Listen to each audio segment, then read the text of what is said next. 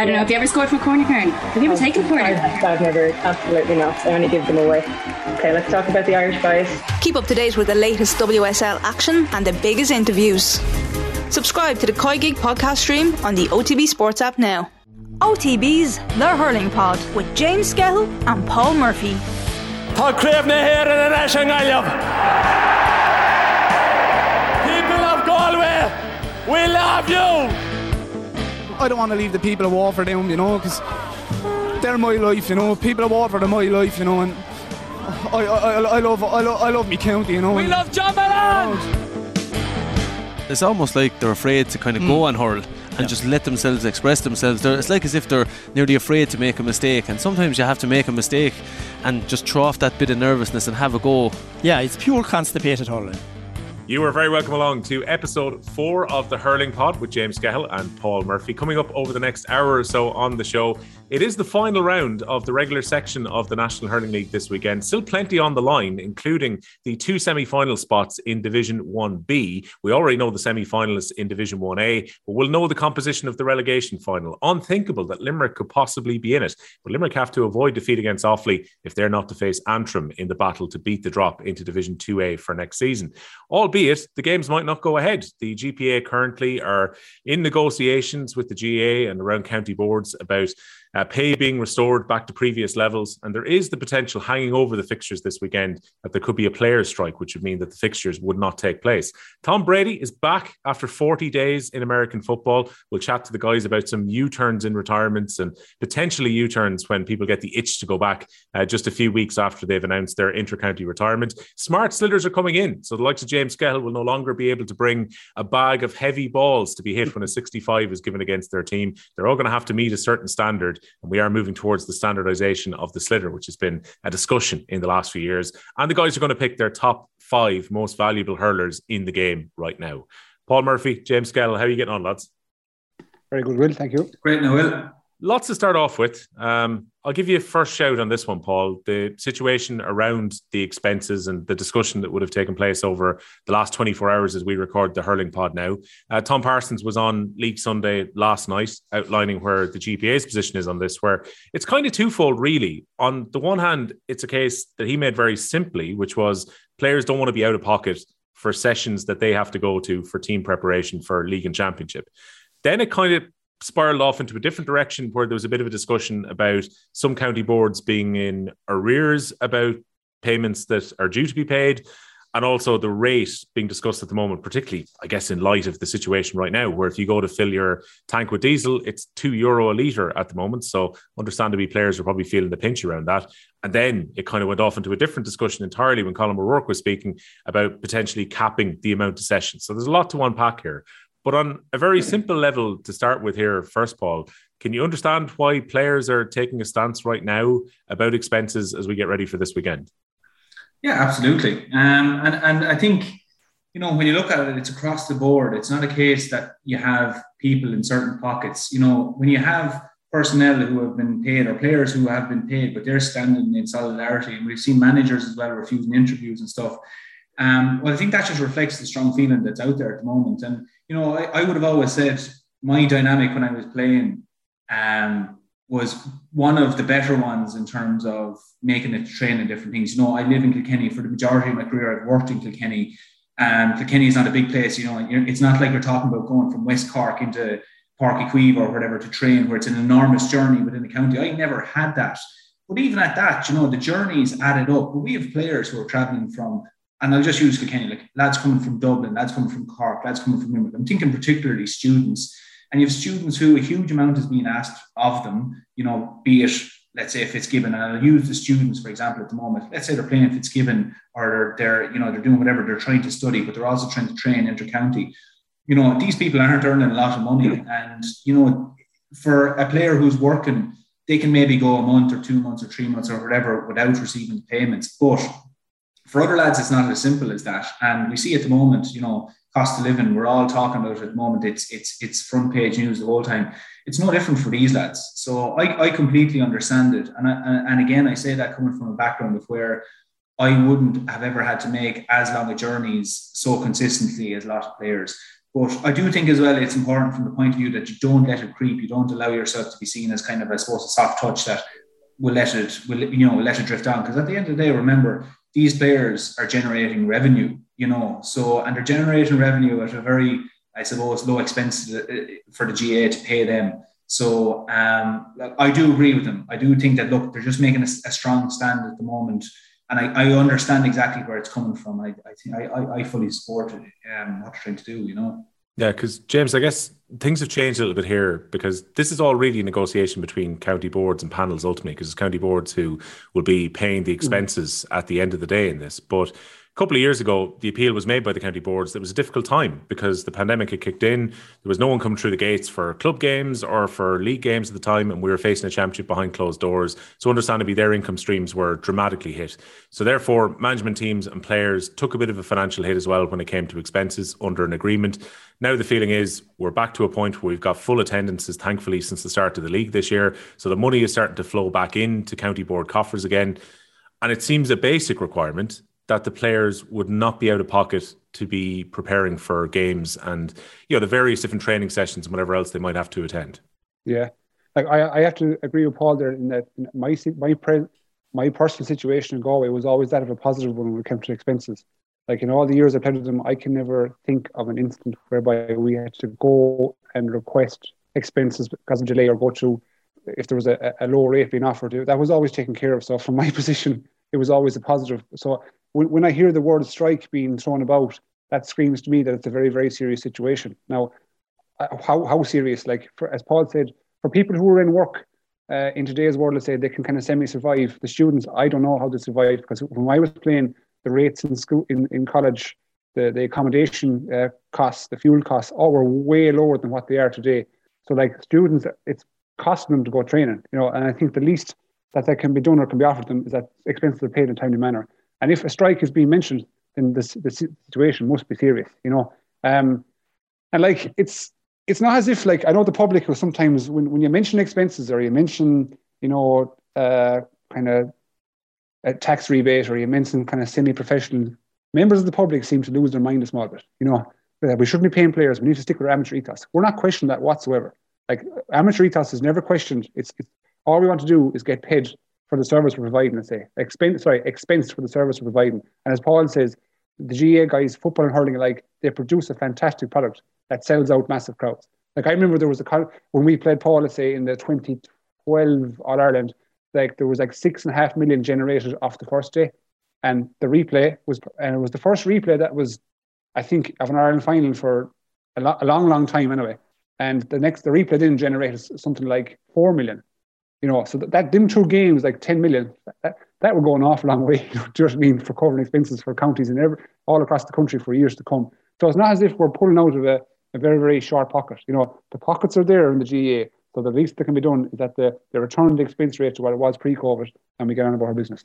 Yeah, because I think, Paul, yourself and James are probably in a slightly lucky situation where you were involved in panels where these payments didn't become an issue. But I remember a few years back being approached just as a member of the media by the Westmeath football panel, because they had fallen 15 weeks in arrears at the time, and they were trying to put a bit of pressure onto the county board. And, funnily enough, once it became an issue in the local paper and on the radio, next thing, a payment plan was found and the 15 weeks arrears were all paid pretty quickly. So I don't think players necessarily want to go in that direction, but the experience seems to vary, Paul, panel to panel, really, when it comes to this as well. Yeah, it does big time. I never experienced it. To be honest, the Kenny County Board would have been the exact opposite. They would have said, listen, lads, get it in there at the end of the month, just because they could stay on top of it, they could keep track of it. And as well, just for their own budgeting, really, that they could see, we have X amount of players. This is the mean average of what we were paying out. So we never had this. And, I always had great sympathy for different county panels and different things for different reasons, in terms of, there was always some sort of issues every so often might be raised, and you'd see it in the media. And like you said there, the Westmeath lads who had to bring it to the media to try and get it sorted.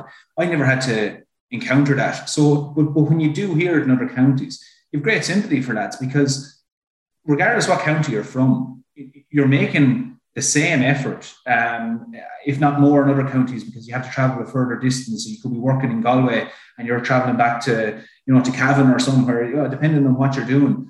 and maybe you're not getting the same limelight as the Tipperary player or as the Cork player or whatever. So you have to fight that bit harder for it. But you're still spending money on diesel. You're still doing an expense. You're still making the personal commitment. And the other side of it, to flip around, I don't think anyone is overly arguing that these players don't deserve it. But the players are getting good crowds into stadiums around the country. In February, in March, they're generating revenue. If you look at Páirc Uí Chaoimh last weekend, Cork and Galway, 13,000 people. 13,000 people came into the local area, bought food, went in for a few pints, bought a bit of diesel. You can guarantee the local people around those areas are very appreciative of what these players are drawing. Without these players and without the function they're serving, the local economy in these areas will be suffering a little bit more as well. But I don't think anyone's really arguing that the players don't deserve the expenses. I suppose it's just the fact that they're not being paid as promptly, and maybe that's just a poor reflection on certain areas in the GA that it's a small bit, maybe a lack of respect to the players that, look, the money is coming back in now. And okay, everybody went through a hard time. Businesses went through a hard time no more than the GA. But look, the GA should be in a strong enough position to be able to weather these kind of, rainy days that they're still able to pay out on their players. And again, just a small bit of respect back to the lads who are training the 3-4, as we're hearing, maybe 5 nights a week. This is the least we can do for them. Yeah. The other thing as well, James, I think the reason this becomes such a pressing issue, you've got the rise in the cost of living, plus especially the rise of fuel when it comes to these expenses. But also, I think compared to 2 years ago, there were plenty of players who were no longer having to go to other places to study. And primarily, if you think about it, how many people that play Gaelic games right now at intercounty level are students? I would say there's a huge amount across panels. So many of them are now gone back to actual in-house lecturing again, as opposed to doing it remotely. So some lads who maybe would have moved back to their county or not had the expense of particularly having to go to the Eastern Seaboard if they were in one of the Dublin colleges and then they're travelling home, that expense has now been added back on as well. It's a very different place than when we were the last 2 years during COVID-19. Yeah, because when COVID happened, I was obviously part of Galway, and you didn't feel the expense at all because you don't have to go, So any runs you were supposed to do or any kind of conditioning sessions was always done effectively in isolation, If you was the pundits say, or out in the back field. So you had no real expense, maybe the nutrition, but you were carrying that anyway as a household. Now we're going back to the normal run-of-mill things where, as you said, you're going back to work, to school, whether in a teaching capacity, to college. And not every person goes to college in their own county. They could go, let's say, 100 or 150 miles away. So you have to factor that in also. So it's a difficult time, and especially the way inflation is going. I understand the importance and how, I suppose, the GPA have got to mention the word strike in order to, I suppose, hammer home the point to the GA. This needs to be sorted swiftly. Paul is very right. It's only when, I don't know, is it an Irish thing? Is it a GA thing? It's only when something gets into the limelight or gets into the public focus and gets on a newspaper or an article or on television, it actually becomes relevant. Then there's action. So that's why I find the GA sometimes in some areas are very reactive as opposed to proactive. So they need something to be nearly publicised in a kind of a semi-negative fashion before they actually act and do something. And that's where we are right now. I didn't hear a word about expenses truthfully until probably, a week ago? No, nobody heard about it. So it had to be publicised, broadcast around the nation, throw out the word strike, and then hopefully there'll be action. So I'd say what you will see in the next probably 2 weeks is an awful lot of action from respective county boards and the GPA as a whole, and this will get put to bed. I don't think you'll see a strike at all. Yeah, no, I don't think it'll actually get to that, but I think Tom Parsons probably had to put that position out on League Sunday when there's the massive exposure, which is possible there, so that your position is coming from the strongest point of view, and then probably it scales back from there. But when it comes to it, Paul, as we look down the line on this, there was obviously the discussion around capping sessions potentially as well. Like in Kilkenny, would you have had many times when you'd have went over 3 or 4 sessions a week? Because you see, when Tom Parsons mentioned, I think he said it doesn't matter whether it's 1 or whether it's 5. The discussion then came to why isn't it capped to 3 sessions a week? Would there have been many times in your preparations, like both of you lads have been involved in All-Ireland winning campaigns, that you would have went over 3 sessions on a given week? Not for me anyway, no. Very rarely. I can't even think of an example actually where we went over 3 sessions. The only one I would say would be, for example, you might have played a match on a Sunday. There's a quick turnaround, maybe 2 weeks, and they want to just get you back in of a Monday night, and we just meet in Nolan Park and watch back a video, a few statistics, just to get it back into lads' heads and reinforce it before we go back training on Wednesday night or Friday night. But Brian's ethos is really around, we come together maybe 3 days a week. You know, you have your gym sessions, you have your running or whatever. Let's say if it's a little bit into the pre-season, but we're not asking a huge amount of you in that way. You know, you can have no complaints that there's a nice little balance here, and there was a balance. But the way that was paid back was in, you know, the buy-in from the players. And I'm not talking monetary. You know, I'm talking that the players were going, you know, I'm training 3 days a week. As an inter-county player, generally the reason you're there is because you do more than you were always ever asked to do anyway. That's why you make inter-counties, because you always were willing to train a little bit away from the pitch.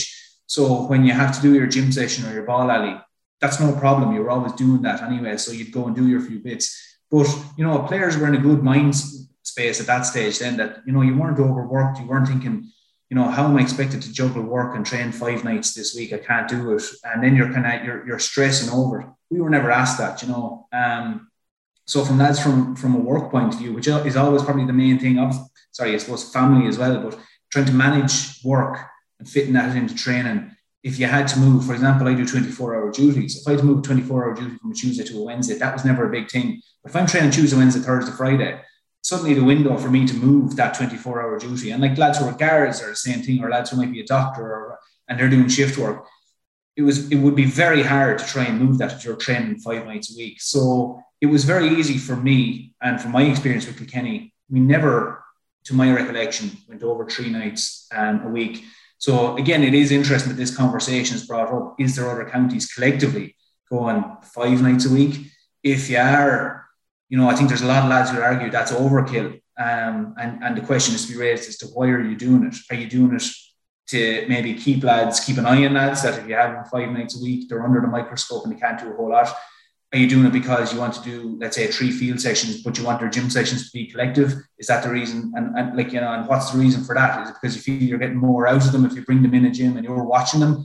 So if there are counties doing it, I can say, I don't know what that experience is like, because our, I suppose, focus was collectively we'll do 3 nights. You have your work to do off the pitch. Then if you do it, you know, we'll see it in the pitch. If you're not doing it, we'll ask the question as to why you're not doing it. But I couldn't say that we ever did that, to be honest. James, I don't know if capping sessions would work anyway, because if we take times where there were, say, enforced caps on when training could take place, I'm thinking back, remember when April was made a sacrosanct month a couple of years ago, and still teams got caught going on training camps during April when players are meant to be released back to the club. I think back to COVID-19 when collective sessions in, you know, bigger than the pods that were allowed weren't due to take place. And next thing, there's a long lens going to a training session near Dublin Airport, and the Dublin footballers are having a collective session. We had similar problems with the Down footballers and the Cork footballers at the time as well. The truth of it is, I think if you try and cap it, there'll be a paranoia among certain counties and among certain managers that the Joneses up the road are doing 1 or 2 more sessions than us. So therefore we have to do something to compete with them.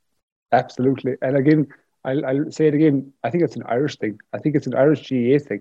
You know, I think the COVID one was kind of serious because that had obviously a medical background, so that had repercussions, you know, and that was put in for the interest of everybody.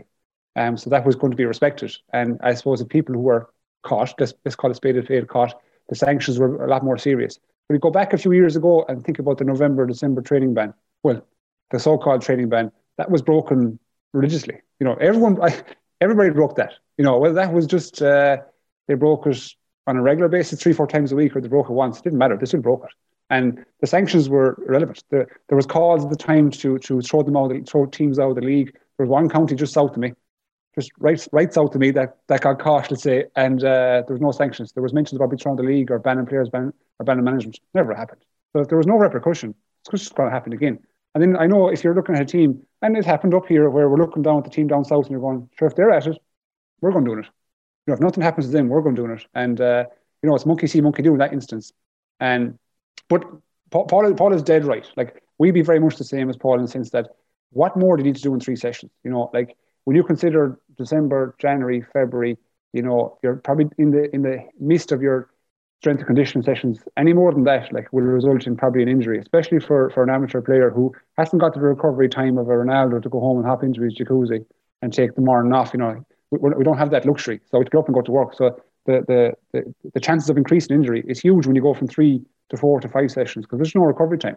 Us as an amateur athlete, we just don't have it. You know, like the human body is not meant for stress. It's not meant for sport. That's why we break down and get injured. So the more you work it, the more you get injured.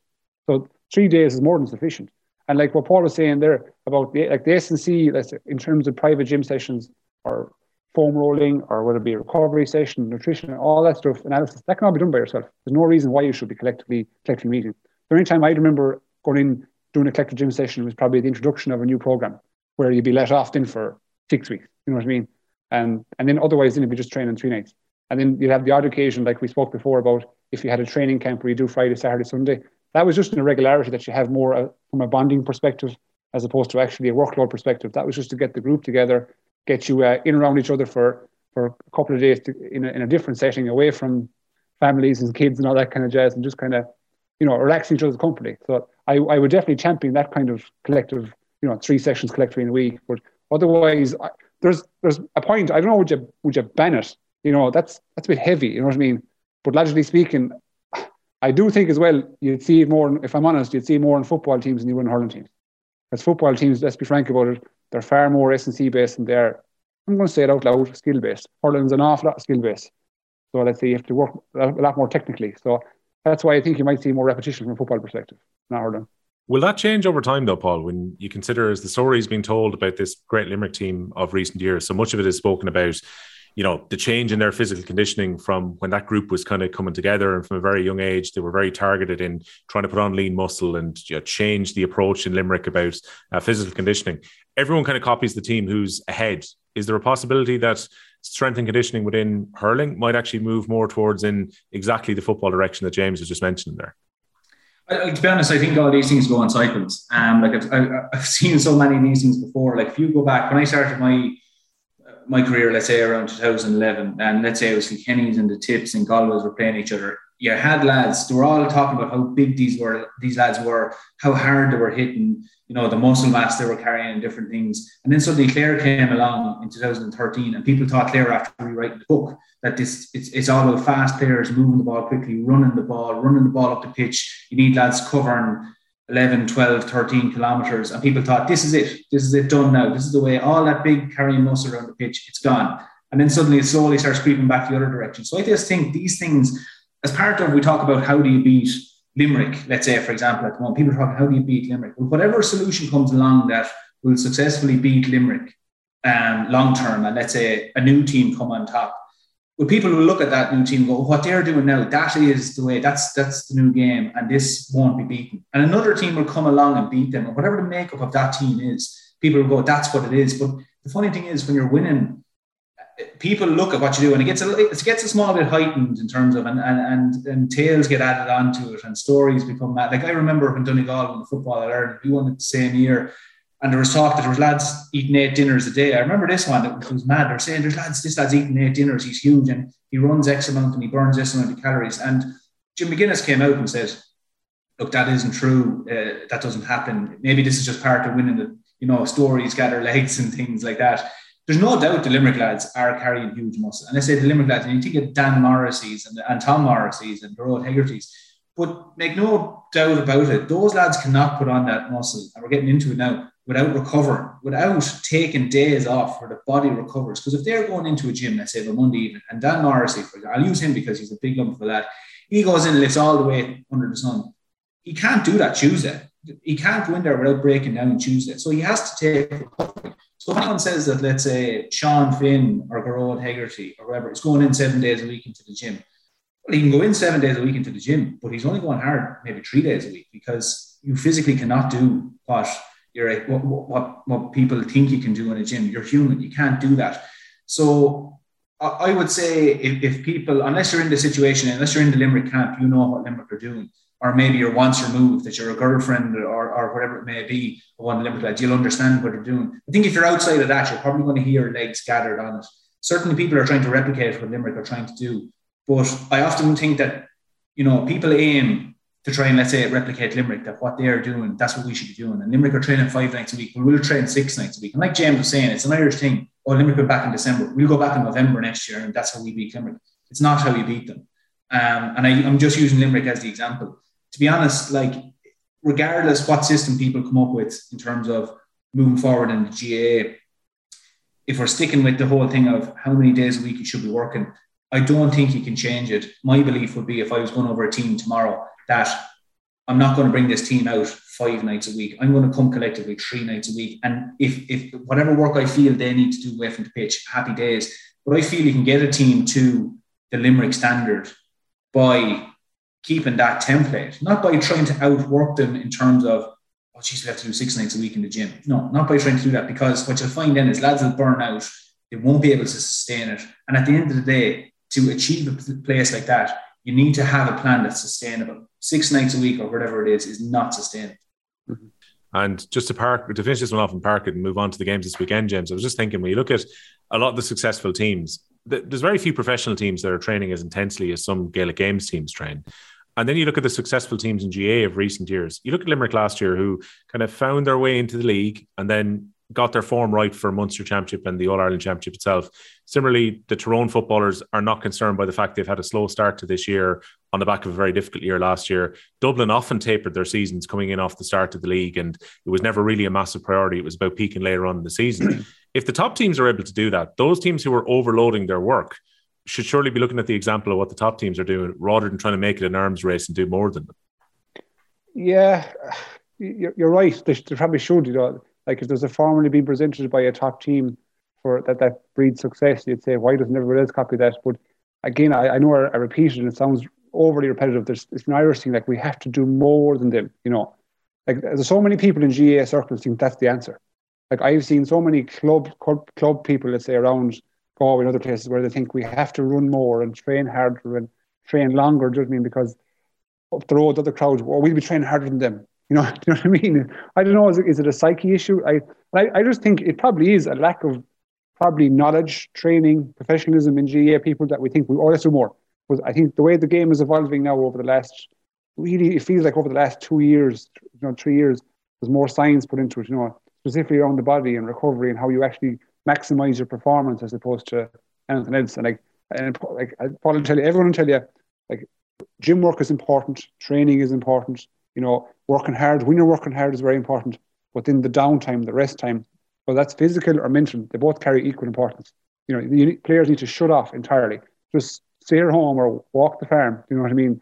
Every now and then, it's every kind of 2 or 3 times a week, just to branch away from the GAA, because at the end of the day, it's not our profession, it's not our livelihood. It doesn't provide anything but probably a source of enjoyment for ourselves playing it and the people watching it. So don't let it consume you.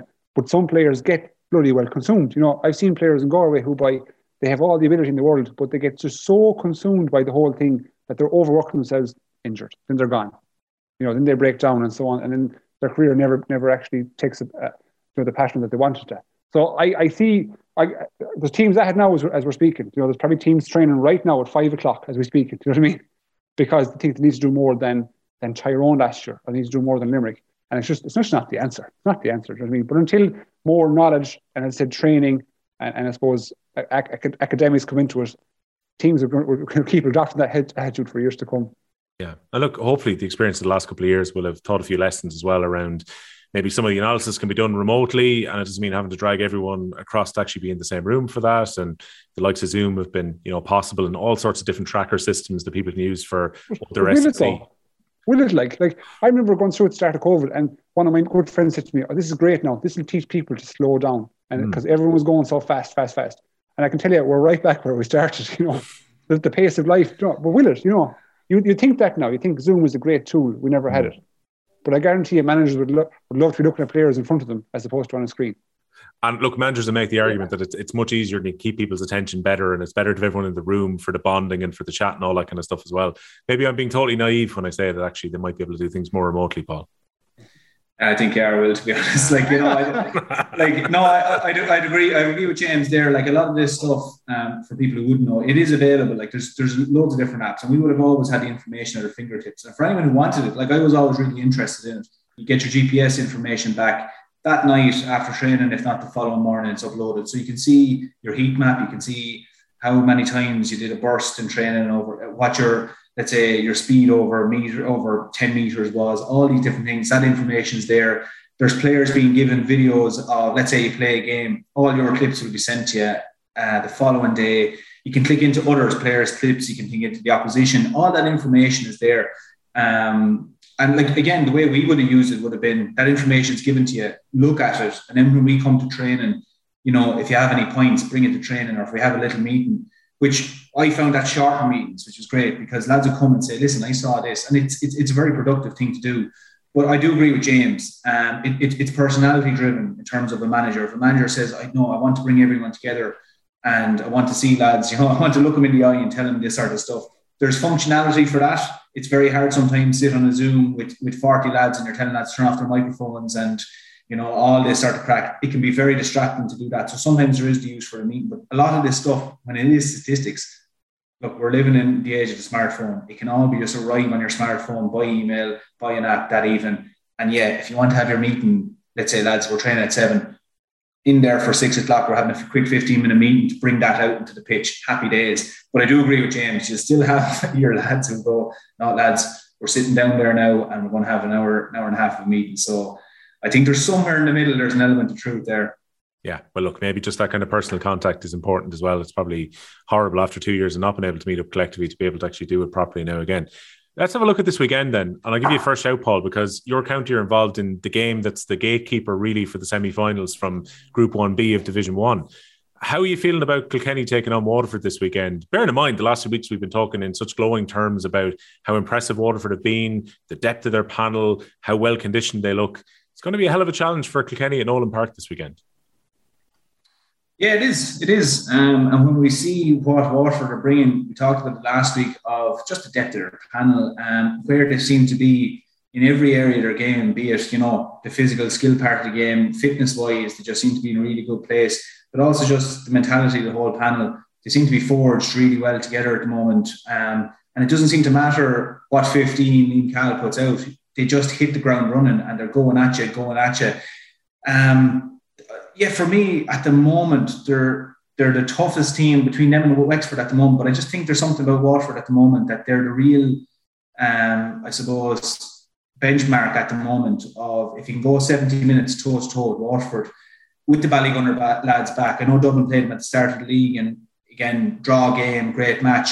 But, Waterford had their few lads come back at that stage. It's a tough game for Kilkenny, but I think Kilkenny are in a good place now to play them because they've had their few games. Okay, they've had their few big wins, bet by Tipperary, but then went out on an absolutely savage performance against Dublin. I think the one thing I'll always stand over with a Kilkenny team with Brian Cody is that he'll have them in a place where they relish the challenge. One thing that you hate seeing in your own county team going out is that they miss an opportunity to maybe test their mettle against a good team.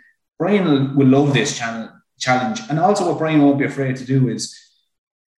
He might, not to say he won't put out as strong as 15, he will put out a very strong 15, but he won't be afraid to try, let's say you're Tom Phelan's, okay, Tom Phelan might have an injury this weekend, but he won't be afraid of, Blanchfield going out there wing back because Blanchfield has gone up against Danny Sutcliffe and proven himself. He won't be afraid either to maybe throw in a fella that maybe featured early on in the league, hasn't seen a few games, and you know what, we'll put him back in there now. So, it's a great challenge for Kilkenny. I think where Waterford are at the moment, they might have a small bit too much for them. Just in terms of, we're talking about where teams are at the moment. Different teams are currently at different stages of the process at the moment. I just think Waterford are really gunning at the moment for, I don't think necessarily, they want a bit of silverware. They're looking to maybe go into Munster. Munster is more important to them now at the moment than a league. But I think the momentum they have, it's just going to carry them into a league final and potentially win a league. That's where I see Waterford at the moment. So, I see Kilkenny taking a lot from this match, and I wouldn't be surprised if Kilkenny came out with a victory in Nolan Park. We didn't expect the performance from Kilkenny last weekend against Dublin. We didn't expect them to beat Dublin by so much either. But I don't think Waterford will roll over as easy as Dublin did last weekend. So, to be honest, look, I'm expecting a great game. I think it's going to be the biggest challenge, no doubt, Kilkenny have had so far in the league. I do see Waterford maybe pipping it by a few points, just considering where Waterford are at the moment. And that's no slight on Kilkenny. But I just think, look, Waterford are really going well at the moment. And I do think they have their eye on a bit of silverware for this league with a quick turnaround. And I think they're in the best position as well. We're talking about teams who can actually go win a league and turn around quickly into their provincial championship. I think Waterford are the team best poised to go and do that at the moment. So, look, ahead of the weekend, it's a great chance for Kilkenny to go and test their mettle. And I think Waterford, likewise, will enjoy coming to Kilkenny going, we're in a good place to go and visit Kilkenny and do something that a lot of Waterford teams haven't done. Not to say they haven't done it, but go and do what a lot of Waterford teams have maybe struggled to do over the years and put a win down against Kilkenny in Nolan Park, but I wouldn't rule out Kilkenny victory in it either. That's the thing, James. This is a possibility for Waterford to send out another statement after what they did to Tipperary just before the break. In all reality, with Waterford's position with scoring difference and the points they already have on the board, they're already really well set up to get to the semi-final anyway. But you're going out there to try and get a win against your rivals ahead of going into a league semi-final. It's a big opportunity for Waterford here. It is, yeah. And when you've got a good team going, you want to keep it going. So I don't think even Cahill will introduce like a team that is full of youngsters or guys who haven't featured a lot in the league, because it might potentially break momentum. It could work the opposite way too. They could win the game with youngsters and then it galvanise the squad entirely. But I think he'll throw out a good squad, a good team, strong team. He'll probably try to introduce the Ballygunner lads a bit more than what they've been over the last kind of fortnight, and then get themselves into a semi-final and move on from there. But again, I'm reiterating what I said last week. I like them. I like what they're about. They're going to Nolan Park, which again, as we all know, is a tough ground to go to, and they play a Kilkenny team that'll give them nothing. They won't give them space. Waterford have built their game plan, or built their game really. They've kind of built their whole persona seems to be about a real high intense work ethic in the middle third and tackling hard and turning over and everyone flying towards the goal at the same time. And I'm just interested to see how Kilkenny, who historically would be for me the hardest working team, hardest working county in both sports, is Kilkenny hurlers. That's my opinion, and I think that no matter what team Kilkenny put out, whether it's their strongest 15 or their middle 15 or whatever, you'll always get the same level of effort from the Kilkenny players than you will from any other county I see. So I'm interested to see how they adopt to the Waterford kind of games, the game plan, and how they then go and attack them. And I think if they go attack them well, and let's say Kilkenny win the game, it may offer a blueprint how you take on Waterford. It's just that's the way these league games seem to turn things out. Like no more than as we said last week, the way the Clare set up on the set pieces against Limerick on their hook out, again potentially offered a blueprint. So again, a good round of league games. Some may say they're dead rubbers, but beyond a lot of the teams this weekend, beyond this weekend, they've only got 4 weeks of preparation left. So I think you'll see a lot of the top guys being introduced to get one final game into them before they start into their championship preparations. Well, one of the things, James, that might make this a little bit more significant when it comes particularly to this game this weekend, if you're not playing against a team who are in your own province, you're maybe not giving away your hand quite as much. So there's been a bit of shadow boxing in some of the games where teams knew, a bit like Tip and Waterford last week, where they knew they're meeting early doors in the Munster Championship. So therefore, there's a month away from when you meet. You don't want to maybe give away everything tactically. In this case, if you're playing a team who's on the opposite provincial side, you won't meet at least before an All-Ireland quarter-final. So why not, if you're Kilkenny and Waterford, go and have a right go at each other this weekend? Yeah, go ahead. I think the only teams that are probably, like Laois are playing Dublin at home this weekend, and I think they're drawn first for the first round of the Leinster Championship. So there may be an element of shadow boxing there, But Dublin still have a chance to qualify. So Dublin are going to put out a strong team and try and take care of Laois as well. So you're right. I think if for example Galway were playing Wexford this weekend, you'd see a much different kind of setup, because Galway are playing Wexford in the Championship in 5 weeks, 4.5 weeks. So it's hard to know what will happen. But again, as I said a minute ago, there's only 4 weeks of Championship. It's their last genuine opportunity to get some game time and top level game time into their players.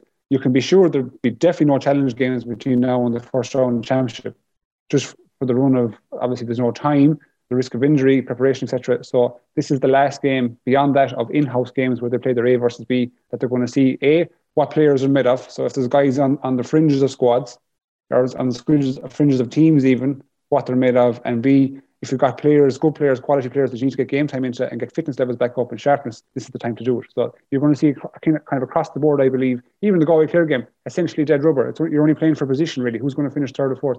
You'll see two good teams go at it, because both teams have something to play for. Clare are coming off the back of a good result, you could say, against Limerick at home.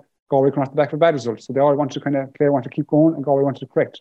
So it's the same with Kilkenny Waterford. Both teams coming off 2 good results. They want to keep the momentum going, keep moving forward with a victory. That's why you'll probably see good strong teams across the board. Yeah, when it comes to those other 2 games in Division 1B then, Paul, like in many ways the equation is simple. Dublin and Tipperary need to win if they're going to put the pressure on whoever loses between Waterford and Kilkenny. Victories are what are required. The motivation is interesting though when it comes to that Laois-Dublin game, because Laois have won the important game. Antrim, when they go into the Tipperary game, they're already preparing for a relegation final. So if you're Antrim, you probably want to make sure you're in the best place possible for playing Offaly or Limerick. And in Laois's case, you don't want to take a heavy defeat against Dublin to spoil your work from the league before you get ready for the championship in a few weeks' time. Yeah, the dynamics are just funny. It's not as cut and dry as, first may seem. Or it's funny how the dynamic just changes as well over the course of the league. And, like you said, last weekend, before the match was played last weekend, You couldn't have predicted, let's say, that we're sitting here, not that there's a huge amount on the line, but just that you're trying to figure out what our team's thinking at the moment, what way are they trying to prepare, because, championship just around the corner, each team are completely in a different scenario. If you're looking at the likes of, and just to jump to Division 1A, for example, like Limerick, John Kiley just came out and said, we're focused on championship. So most likely he's going to go out and throw out a team of younger lads, maybe pull back the Tom Morrisseys and the Grow Hegarty's and throw out a few different lads. But then you look at the likes of, let's say, Wexford and Cork. Like Wexford and Cork have been the two kind of big performers really in the league. What are they going to go out and do? They're not going to meet each other, but at the same time, do they want to test their mettle against each other? One team could decide we're going to go out here now. I'm thinking probably more so towards Wexford. They're probably going to go out and say, let's keep this going. Where Cork might go, we'll see about this now. We might pull it back a small bit. So the dynamics are funny. But yeah, if you look at the ones in 1B, Tipperary and Antrim, like Antrim will be smarting after the last day, after the Laois match, going, right, we're going into relegation here now. We're playing Tipperary. And the funny thing is about it, as good as they perform, it doesn't change any scenario. So it's a kind of a tough match to play that way, but you can take a few things from it. But the funny thing with Laois and Dublin then is that, Laois could go out and off the back of the feel-good factor in the camp after the win last weekend, they could make it life really hard for Dublin. And Dublin performing really well in the league. But after last weekend now, there might be an air of, uncertainty in the camp of, we were deploying Paddy Smith as a sweeper, but that didn't work. And it actually completely came undone last weekend. So they're going down to Laois. And if Laois performed the same way they performed against Antrim, and let alone with 14 men, if they performed that way at 15, it could be a huge victory for Laois. So the dynamic in each camp, it's funny. And you could see some, you could see some really dead games where there's no point in even tuning into it, if we're being really honest, across the 1B and 1A. But there could be ones that are, there's a bit of cut to it and there's a bit of excitement to it, because just, it's two different teams meeting at very strange times for two different teams, and I'm thinking particularly Laois and Dublin. Laois are kind of in the feel-good place. Dublin, the jury is out again on Dublin because we don't know what the story is. And again, Laois have had a very famous big win over Dublin in Laois not too long ago. So out of all of them, I'd say that could be one where you could see a bit of cut to it, the Laois and Dublin one. Again, we know Kilkenny and Waterford, like we're expecting a good match there. Tipperary and Antrim, again, what Tipperary will go out, what dynamic will they be looking? It's going to be a hard one to call, but I wouldn't write off Laois in that match, because I just think where they are, they could go out and put in a really savage performance against Dublin. And if they did, it's not really a good place for Dublin going into the championship. Maybe adding another small bit of air of uncertainty among the panel. Clare have been improving, James. When we look at you've already mentioned the Galway-Clare game this weekend and what both teams might be looking for. But, Clare got their win against Offaly, which was going to ensure they were in Division 1, which is the most important result. And then they backed that up where they probably should have beaten Limerick just before the break, but got a draw. 3 points on the board going into this game against Galway. What are you hoping to see from Galway against Clare at Pearse Stadium on Sunday afternoon? I personally would like just to see more energy, I suppose when I witnessed the Wexford game, that was one thing that just kind of stood out to me, that there was kind of a lack of, it seemed to like a lack of energy, a lack of pace, penetration, a real buzz about the team. And it tells you like that they weren't really flying. Obviously they were trying guys in different positions like you have to do in the league, but kind of we're getting to the stage now, or we've gotten to the stage, should I say, whereby it's time to put our ducks in a row a bit, So I want to see a victory first and foremost, and you'd like to see Brian Concannon get back in, let's say, after injury and get back into a bit of game time. You'd like to see Cathal Mannion around the middle of the park, kind of creating and dominating the game as opposed to being in the full forward line, but and kind of a bit of flipping energy. That's what you want to see. Yeah, I can summarise it in one word: energy, just pure energy. And I'd like to see them tackle Clare fierce hard and put their big players under pressure.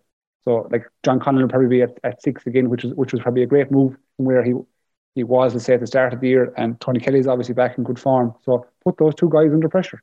Simple as that. Put Eva Quilligan under fierce pressure under the puck outs. And they're two energy players in the middle of the park, McInerney and Malone. Hit them and put them under pressure, And flip the coin in and saying, what do you expect from Clare? You want continuity as a Clare supporter. You want to see them, they did what they were supposed to do against Offaly. They probably, realistically speaking, in my opinion, they probably exceeded themselves a small bit against Limerick and should have seen out the game somewhat. They should have, I suppose, they had a couple of opportunities at the end, so probably supporters were going home somewhat content that they drew at Limerick, but also disappointed they didn't beat them. So you want to see continuity from their perspective, that they can back up that performance, both physically, because they put it up to Limerick, and tactically, and whereby they shut them down in some of their strongest areas. and going to the game against Galway with a bit of confidence. So I think both teams, as I said to you earlier, they're coming at it from different angles. They probably have the same thing in mind, where they both want a result. They both want to get extra minutes into players, and they want to finish their league campaign, which is exactly what they're doing on a positive. Yeah, because I'd imagine, James, how we judge Galway across this league is somewhat determined by what happens in this game as well. Because, obviously there was a lot of happiness within Galway supporters with how they performed in the first 2 games. But if it's 2 wins and then followed up by 3 defeats, it kind of feels a very middling campaign. While if they win this last game, they go in with a bit of confidence into championship.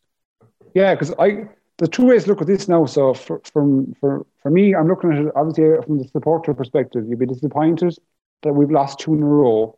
And you'd be hoping we don't lose a third and finish the league on a pure downer, But then you're looking at the players' perspective, and you're saying you just know, in the back of your mind, there's a bit of trial, there's a bit of, you're trying out guys, you're trying new systems, new formations, and all that puts all the shit to bed. You know what I mean? So all the issues that potentially, I suppose, presented themselves, and all the negatives around the Cork game, and as I said, the energy in the Wexford game, that's just done. If you finish against the Clare game with a victory, you just park it, move on, and you head on to championship on a positive note. Flip the coin again, as I said, and you finish on a negative, you begin to start questioning yourself a small bit, But it'll keep whoever kind of finishes the league campaign on, I suppose, not the way they want to do it, obviously through qualifying the semi-finals, will be well aware that they need to improve into championship, and that's what you have to do. If you look at Galway's case last year, whereby they finished the league, they were giant winners with Kilkenny, I believe, after the group stages, and they finished on a real positive, and maybe a degree of complacency came in going to the Dublin game, maybe, whereas that's the opposite this year. So every team has to improve, and like your last result in the league won't determine your efforts for the championship, obviously, but it'll definitely focus the mindset of the players. Paul, it's unthinkable that Limerick would lose at home to Offaly in their last game and end up in the relegation playoff, irrespective of what team they put out, isn't it?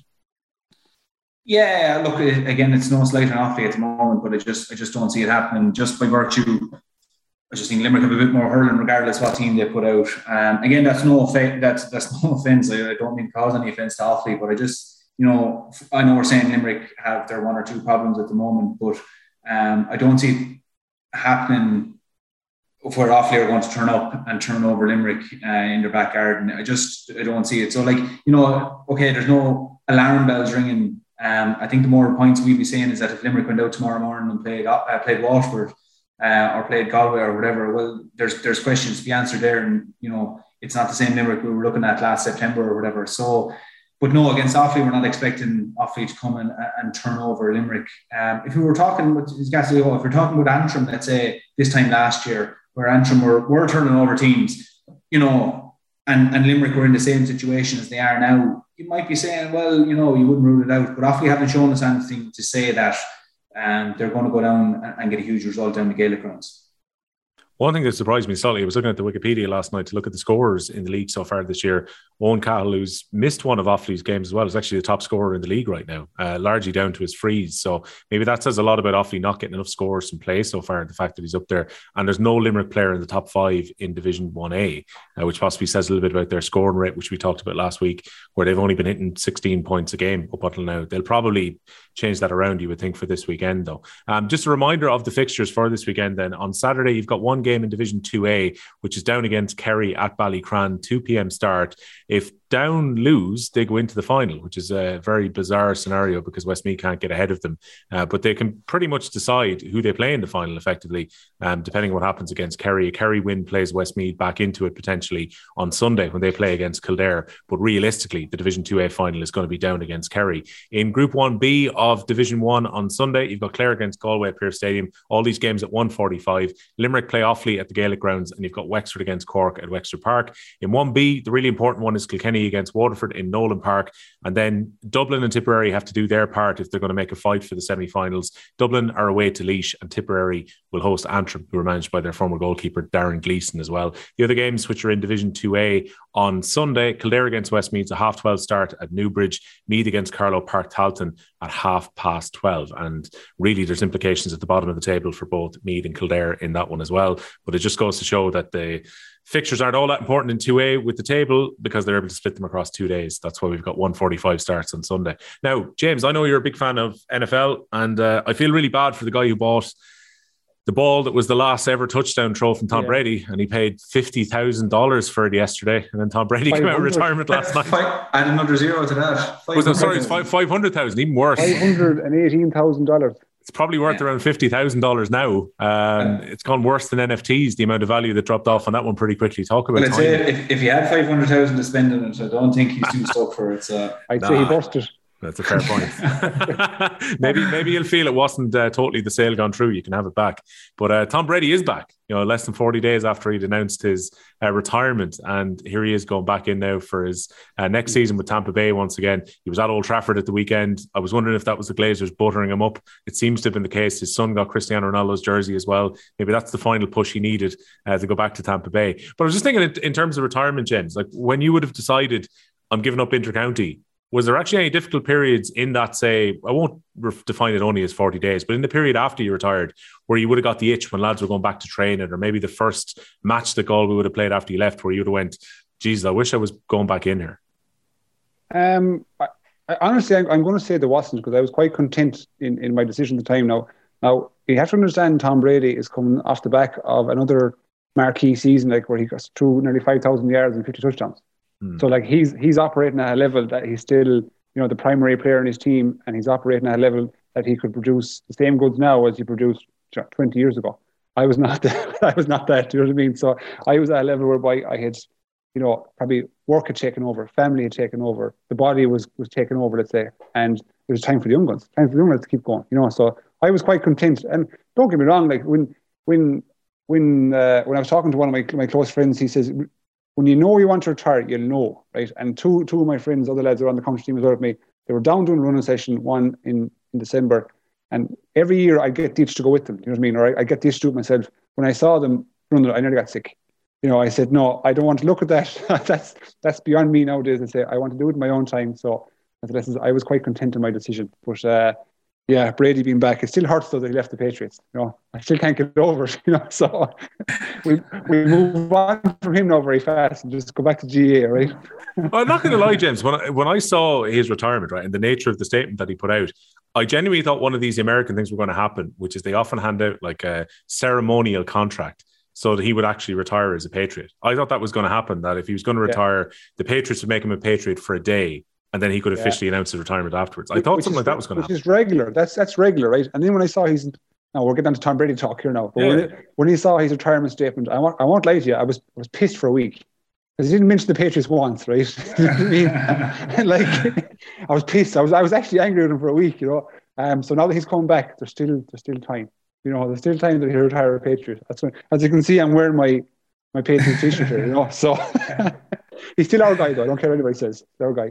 It's Johnny Sexton I feel for here, lads, because Johnny Sexton had just got away from the fact that everyone was mentioning the Tom Brady comparisons. And I think this is Stuart Lancaster's fault. I think he was the original one who introduced this idea that Johnny Sexton was watching Tom Brady and Tom Brady was an inspiration given his longevity. And then on the very week that Johnny Sexton announces after the Rugby World Cup, I'm done, I'm gone, Tom Brady's back playing again. So Johnny Sexton, no doubt before the Scotland game, is going to be hit with a Tom Brady question. He's probably thinking, I thought I got rid of this guy just a month ago. Paul, when you retired, did you have any kind of second thoughts, or were you very comfortable with your decision after you'd done it a bit like James there? It's something, I suppose you couldn't buy it in terms of how happy I was. And I say that from a point of view that I think a fear of a player, like when I was playing, every so often you think about it, you say, how do I leave this? Like, as in, I'm enjoying this too much, how do I leave it? And the competitive edge and wanting to do it. And, and you hear about players who leave it and they find a struggle when they do leave it. How do they fill the void and all these different things? But being perfectly honest, when I left it, I felt just a weight off my shoulders, because you do kind of fret about it, and in my final year with Kilkenny, I was hurling really well. Physically, I was more than capable of carrying on. Even now, I feel that, physically, it's not that the body was falling apart by any means. I had no major injuries in my career. But what basically started happening, I was just leaving training and felt that I wasn't in a good place in terms of just really enjoying it for carrying on. I was performing, I was coming to training, we train at 7 o'clock. I'd be there 10 to 6 and you'd be doing your preparations. But now I'd be there 10 to 6 because once you hit 30, you kind of started having to come in maybe 10 minutes earlier. But I was preparing really well. Didn't cut any corners. And, there was a few things that kind of ticked the box along the way. I started thinking about it, just told nobody really in the run-in to it in the final year. But after the Waterford match, I knew in the Waterford match, during the match, I said, like, this is me done, because I knew when Brian Cody was looking up into the stand, it wasn't for me. And as Kilkenny were losing that match, I felt I had something to contribute. But I was kind of going, if the management don't feel that, it's a very tough place for a player if you continue going to the well to provide for this team, and in terms of provide an option for this team, but you're not going to be used, well, then I think that's a sensible time to say, okay, this is my time to now exit stage left. So I remember going home, I told Conor Fogarty in the car, I said, listen, I think that's me done. And he was saying, look, just give it a few months. I did. I kind of met with Richie Hogan. Obviously growing up hurling with Richie, and Richie's a good lad to chat with Richie, obviously chatted to my wife Aileen. I kind of said, look, I'm going to give it its time, but once it starts coming back to that time of the year where lads are going to be called back in for a fitness test, I'll give it till then. And sure enough, lads are coming back in, and I was going, no, that's it now. And what was a good thing about it was, once I chatted to Brian and I stood aside, like I said, it actually physically felt like there was a weight gone off, because the decision had been made. And my mind then shifted to going, now I can do all the things I couldn't do before, where I can actually plan a summer holiday, or I can go to my friend's wedding without going, God, will we be in Carton House that weekend? Or all those thoughts suddenly disappeared.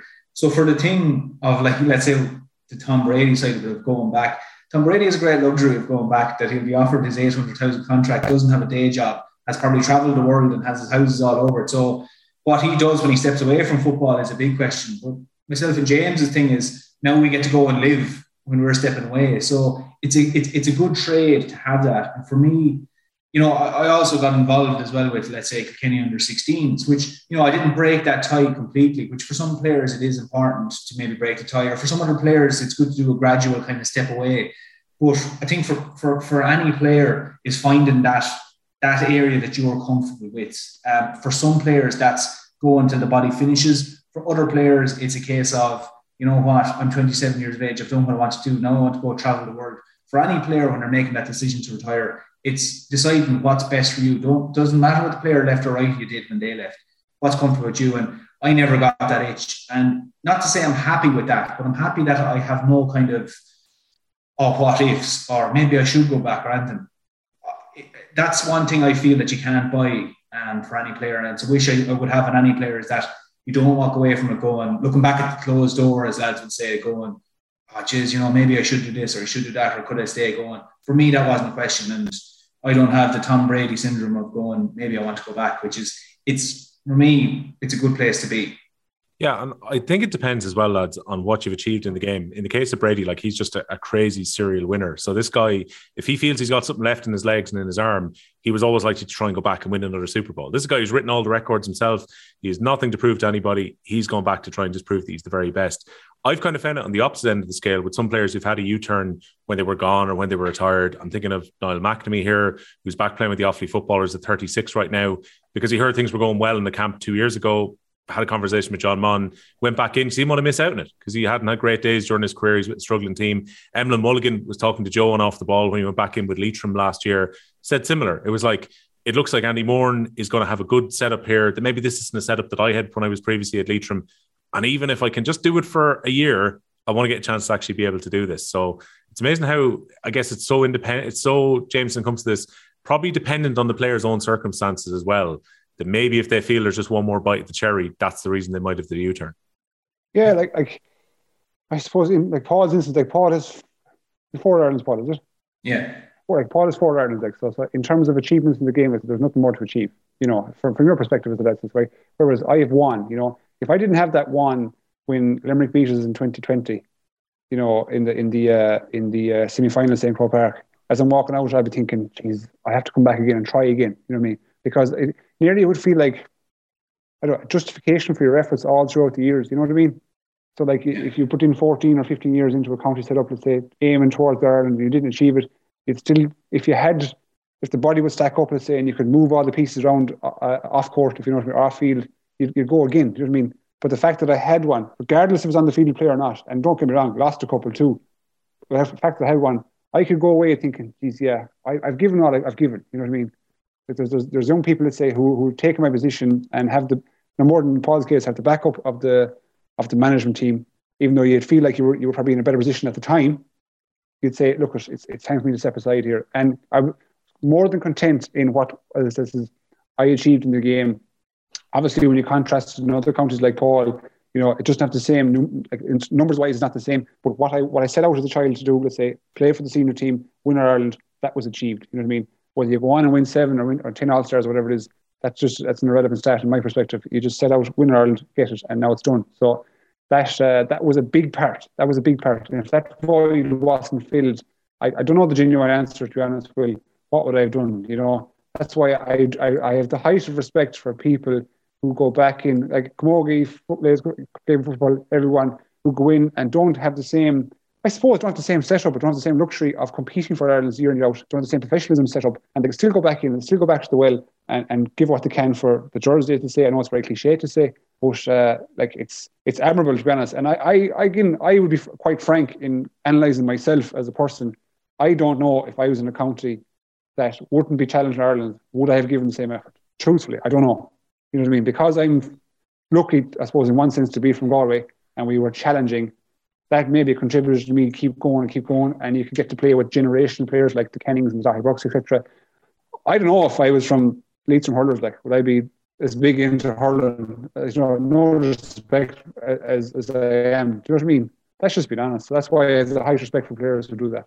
Yeah, because look, I suppose success is relative. If you grow up in Kilkenny or if you're a Kerry footballer, the expectation is almost there every year that you should be winning a medal and you should be going out with a huge medal collection. While in the case of you, James, where you guys had a few near misses and the 30 years were clocking up without a Liam McCarthy for Galway, you don't want to miss out and not be part of the panel that gets over the line. Same, I would think, with these Waterford hurlers are going to be reminded about the fact that they've had over half a century of pain with All-Ireland finals that they've lost. That you're a great motivating factor. If you were a Waterford hurler right now, if you think about it, Paul, you wouldn't want to leave without an All-Ireland medal. You want to be on that panel that actually gets over the line. And that's the motivation if you're, say, playing for Waterford and you're going down to train every day. Yeah, absolutely. And that's it. We've covered a lot there in terms of saying people's different perspective and players' different perspective on it. For that Waterford team, particularly the group at the moment, when you think of the other Waterford teams, let's say even in my lifetime, that haven't won All-Ireland medals. And, James said about it there, about that, you say, let's say you had your All-Ireland medal and you can walk away. I would have had a few reminders along the way that I kept reminding myself of in terms of not necessarily keeping your feet in the ground, but being grateful for what you've done. I won one All-Ireland medal. Let's say when I won my first one, I remember reminding myself at the time going, like I said, Kim McGrath hasn't got an All-Ireland medal, or John Milan, for example. And these were absolutely incredible hurlers. So if you can't be grateful about, I'm not saying, I'm talking about myself, if you can't be grateful now, let's say, even if it finishes tomorrow and you have your one All-Ireland medal, if you can't be grateful about that, well, it's a reflection of you, because it's not a reflection of the team or the All-Ireland medal or anything.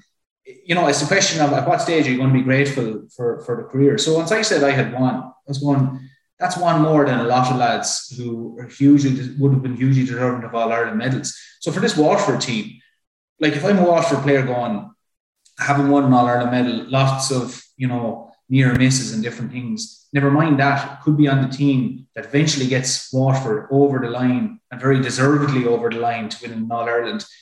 Do I want to be a part of that? Jeez, I wouldn't miss it for the world. It's so understandable. So if I was, let's say, if I was down in Waterford now at the moment, and I was, 33 years of age, to be honest, in that scenario, I would be going, do you know what, I'm going to stay at it here now because it's going to happen. It could be this year, it could be next year. So again, those are the circumstances. So yeah, for the likes of those lads at Waterford, again, in one way, like you said, it is a pressure, but I think it's something maybe we haven't touched on that Liam Cahill has managed to somehow get into these lads, because a lot of these lads have now lost, All-Irelands and, All-Ireland semi-finals and being close calls and different things. So now he's, I suppose, from a Waterford point of view, he has a lot of players in that dressing room who say, listen, lads, we've lost those ones. There's no crack in losing it.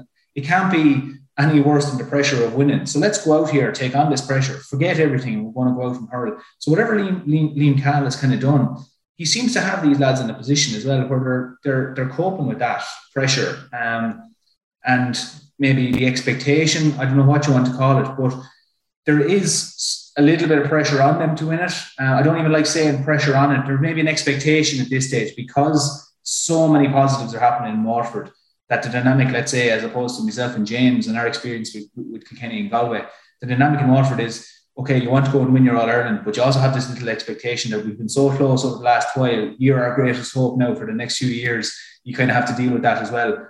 But look, for Waterford, I think that they are very close. I think they know they're very close. And for any Waterford player in that camp, if we're talking about retirements and stuff, it would be very hard for any Waterford player to leave, because they're within a hair's breadth really of winning All-Ireland, and I'm not saying it's this year or next year or whatever, but like where Waterford are at the moment in the pecking order, they're not far off it. So if we're keeping it in the team of retirements, or what way will players be? You see the likes of Kevin Moore and stayed on for so long and unfortunately just couldn't stay on any longer. It's certainly, if I was in Waterford, I wouldn't be retiring anytime soon. Right. You write down your 5 most valuable players. I know Skehill already is his well planned before we chat about it. But James, I want to ask you about slitters, because these smart slitters are coming in. We've had the balls standardised after this group met up and discussed the slitter. They're going to put a microchip into the ball for the under-20 championships, which means every ball that comes in ahead of a game is traceable, that the officials can check them all before they go in. You were a goalkeeper. I'm pretty sure there's goalkeepers across the country who are going to have a story about the fact that they had a few rogue balls that they used to keep in the goals behind, or, goalkeepers definitely back in the day used to have a bag of slitters and the ball would find its way back out, or a lighter ball might get pucked out for a puck out. Did you go in with any of that shenanigans when you were playing? Oh, Jesus. Will, I still do. Like, you can admit this now. There's no problem. There's no retrospective bans for this.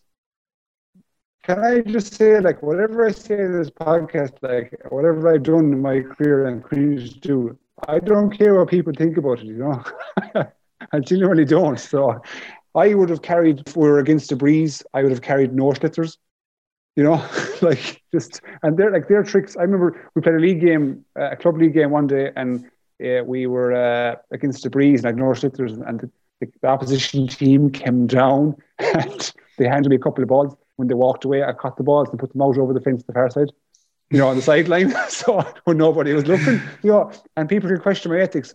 I don't care. You know what I mean? But like, yes, there is shenanigans. Everyone tries it. Don't get me wrong.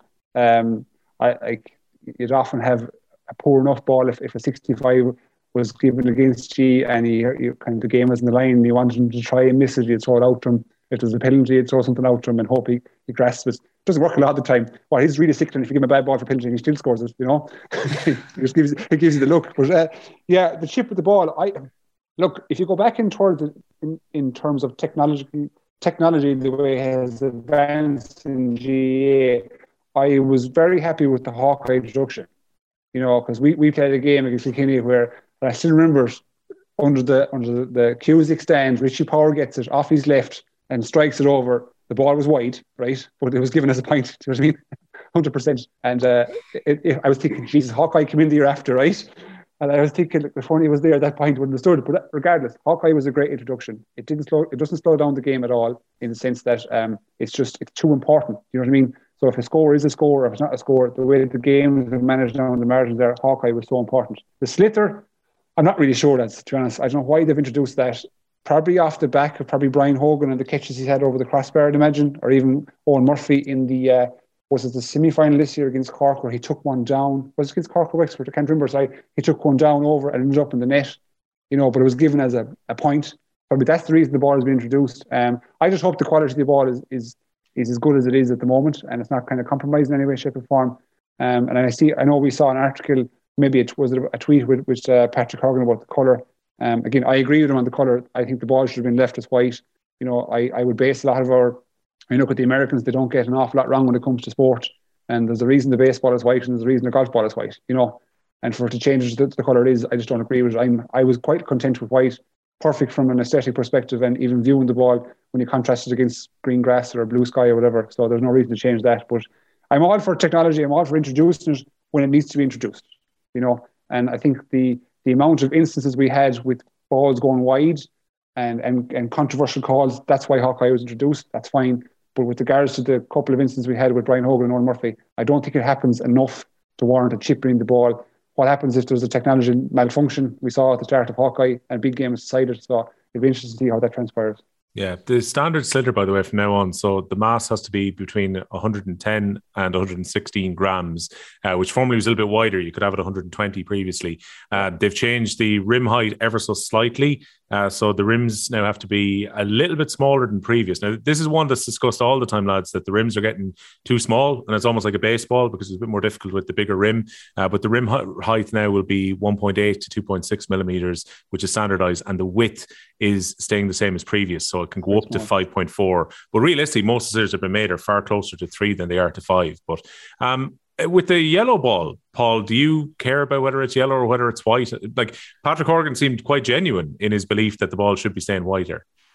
Yeah, well, I'd agree with Patrick Horgan. Like, I say it kind of, not to be talking about both sides of my mouth here now, but like in one way, kind of a non-issue, it's a yellow ball. But like the traditionalist in me, like, and maybe the cynic in me was saying, well, what's the need? Again, like James was saying, what's the need? Like, I wasn't running around going, I can't see the ball here, you need to change the colour. And I saw a statement as well saying that, you know, I think it was the professor who brought it in, said that, you know, older players struggle to see the ball and so on, and that the contrast in their eyes that they can't see it. That's why tennis introduced the yellow ball and so on years ago. But who did you survey for this? Because, you know, often we get surveys as a player in the GPA or through the GA to survey what do you feel about this. I don't ever remember in my time seeing, oh, Jesus, yeah, there's a big need here to fill out a survey and say that I can't see the ball. It was never a thing, you know. So that part of me, not so much the ball turning yellow, it's the part of me of the thought process behind it saying, why are we turning it yellow? For me, again, if I'm very cynical, I would say this thing of, in most jobs, we get yearly reports and we have to show what we did for the year. And I think there might be something here. Someone said, look, we introduced the yellow ball. Isn't it fantastic? Now, that's very cynical out of me and I appreciate that. But again, this yellow ball just kind of came onto the scene. And I think it's part, I agree with Patrick Horgan. I actually rather just looking at a white ball. And you might say, look, lads, there's no story here. Give it up. But I rather the traditional thing of looking at the white ball. And so, yeah, look, again, it's not that it's going to drastically change the landscape of it, but again, I just go back to the whole thing of maybe the bit of the cynic in me came out and kind of said, who asked for this and why is it introduced? And I just think there was maybe someone, the Good Idea Brigade might have been out saying, listen, introduce yellow ball, this would be fantastic and we can show what we're after doing. But maybe I'm wrong, maybe I don't know enough about it, but I'd agree with Patrick Horgan, I prefer the white ball. Yeah, well, I remember, look, there was arguments, lads, a few years ago when the yellow balls were first being trialled that apparently it was easier to see the yellow ball when it was under lights, and now there are more games under floodlights than there would have been previously. But genuinely, from going to games, I don't see any tangible difference between seeing a white ball with floodlights or a yellow ball. I don't know. James, is your experience any different playing? I mean, you would have played some games under lights. Never. When the ball was up in the air under lights, you cannot see the colour. Do you know what I mean? Like, forget about the colour. Like, I think for what Paul said about your man saying it's for the older players, did you ever hear such? Maybe you see the odd picture of a 55-year-old lad in a club playing junior B. You know, like that. Maybe it's relevant then, but in today's game, forget about that. That's just a stupid comment, throwaway comment. If you ask me, you can't tell the difference. You know, I think the white ball is excellent, and I always think along the grass, it stands out so much along the grass, and I keep referring back, like if it looks right, sounds right, it's generally right. You know, so the white ball was nothing wrong with it. There was no issue brought by, to my memory now, you guys can correct me if I'm wrong, but there was no issue brought by a player or by a manager or any coach or anyone in kind of, I suppose, a hierarchy position in Croke Park to draw a complaint about the white ball. I can't remember anyone saying the white ball is a problem. We need to look at this. You know, I can remember the issue about Hawkeye and about introducing technology for that reason, but the white ball was never put in question, ever. So I don't know why they actually changed it. And I agree with Paul wholeheartedly. It was a job for the boys. You know, let's look at something. I think we do introduce a bit of a more modern, or I don't know, look in the game and bring in a yellow ball and then show the reason that it's easier to see in television. My God, like, you know, what does it matter? Like, it's so irrelevant. You know what I mean? But look at, is it here to stay? It probably is. You know what I mean? They won't take the opinion of a couple of ex-hurlers and current hurler over the opinion of the boys, you know? So we may as well get used to it. Well, look, Patrick Horgan will not have to shush either of you guys if he scores a goal at Wexford Park this weekend over your opinions on white sliotar's. He might well be angry if he's not in the top 5 hurlers, most valuable players in the country, though. You both picked them. So, Paul, I'm going to give you a first shout. Define, because James is going to annoy people, I know already. It's the way he's sitting back. I can tell by his body language. Look, can I just say, right? Okay, look at this. All started down in the WhatsApp group, right? And I suppose I threw up my top 10 hurlers, and I didn't stipulate how I chose them, so it created a small bit of discontentment of the Kilkenny Brigade here. Okay, so I did it on a transfer market value. That was the I said, right. So I said, if you were taking, you see them on Twitter all the time with soccer players. Or who's the most valuable player? And you always see the likes of Mbappe is up there because he's young and whatever. So that's all I'm saying. So, Paul, the floor is yours, okay? Where you go. There's more terms and conditions with your players now than there is getting a mortgage, to tell you. So, look, my attitude to this was just going, you could look at this, I suppose, 10 different ways. You could look at league form, you could look at from last year, you could look at whatever. I basically looked at it. If I'm going out, I pick 15 players tomorrow. Who are the first 5 I'm putting on the team? I think it's an obvious number one. Cian Lynch is number one for what he brings to the team, not just in terms of scoring and everything, but just playmaker, centre forward. You put him in, you get through a huge amount of ball. And I don't think anyone would argue that Cian Lynch is the best player in the country at the moment. After that, I've gone close to home. I've gone for TJ. I know he's probably not even in your 5, James, from the text you were sending me there during the week. But again, you look at what TJ did in the club championship, a lad who's carrying an injury, a groin injury, and he goes in. St. Thomas's will tell you what he's able to do in the last few minutes. He'll produce that bit of magic. And again, okay, TJ is up around 34. Maybe I think he's going to be 35 this year. But like TJ is just performing. It's almost like Ronaldo getting a hat-trick the weekend. You can't really explain. Other players can't do it, but TJ can do it. For what TJ brings to a game, never mind the great scores he gets, like his aerial ability, his movement and everything. In number 3 then, I've gone for Tony Kelly because I just think the wizardry of what Tony Kelly does in terms of a team that isn't performed to the standard of what he brings to games. I think you put Tony Kelly into any team and it's just, you have, like James was saying, your energy, you have your skill. He's just capable of doing, I keep saying this Royal Rover stuff. He just does this incredible stuff. So Tony Kelly is number 3 for me. Number 4, some lads would argue I'm going to put Gerard Hegarty in number 4. Again, like you look at it after the All-Ireland last year and lads were just saying what he can do and the force of nature he is. In the open space of Croke Park, he just covers ground and he barrels through defences and he takes hardship. Okay, he gives a bit of hardship as well, but I'd be putting Gerard Hegarty there. And then number 5, I would actually have Jamie Barron number 5. The reason I say it is Jamie Barron last year, okay, the year didn't finish the way he wanted, but if you want to draw comparisons against other sports, there's your N'Golo Kante there for me anyway. Like Jamie Barron, what he gets through is unbelievable. I don't know, is there another player that covers as much ground? I'm sure there's someone that'll come out with a statistic. But when Waterford are going well, like Jamie Barron is going well, generally he's the fulcrum there. I know we talk about Tyke Burkes and Austin Gleeson's, but I know I said N'Golo Kante there. There are very few players who can do what Jamie Barron does on the pitch. And similar to, like I said, that with N'Golo Kante, is that very few players can replicate that. And how does the job so perfectly. Just runs around the pitch, gets the flicks, gets the blocks, pops up with 3 scores, but just gets through a huge amount of work. So they're my 5. And I'm open for anyone in this forum or on YouTube to tackle me. So I'll go back through them again. Cian Lynch 1, TJ 2, Tony Kelly 3, Gerard Hegarty 4, and Jamie Barron 5. And I like to say as well, a nice little mix there, James. So you can explain yourself now with your top 5. Right. I'm under pressure now, lads. I'm under pressure. I can just see the comments now on YouTube and Twitter coming at me saying, where did I get my players? But I have to say, I'm just thinking transfer market value, right? And I'm thinking of age. So I may have put a little cap on the, and I said, right, he's maybe gone a bit over the age, but I see here now he's only 2 years older than 3 of my players here, okay? So, forgive me. Number 1, again, me and Paul are agreed to this one. It's Cian Lynch.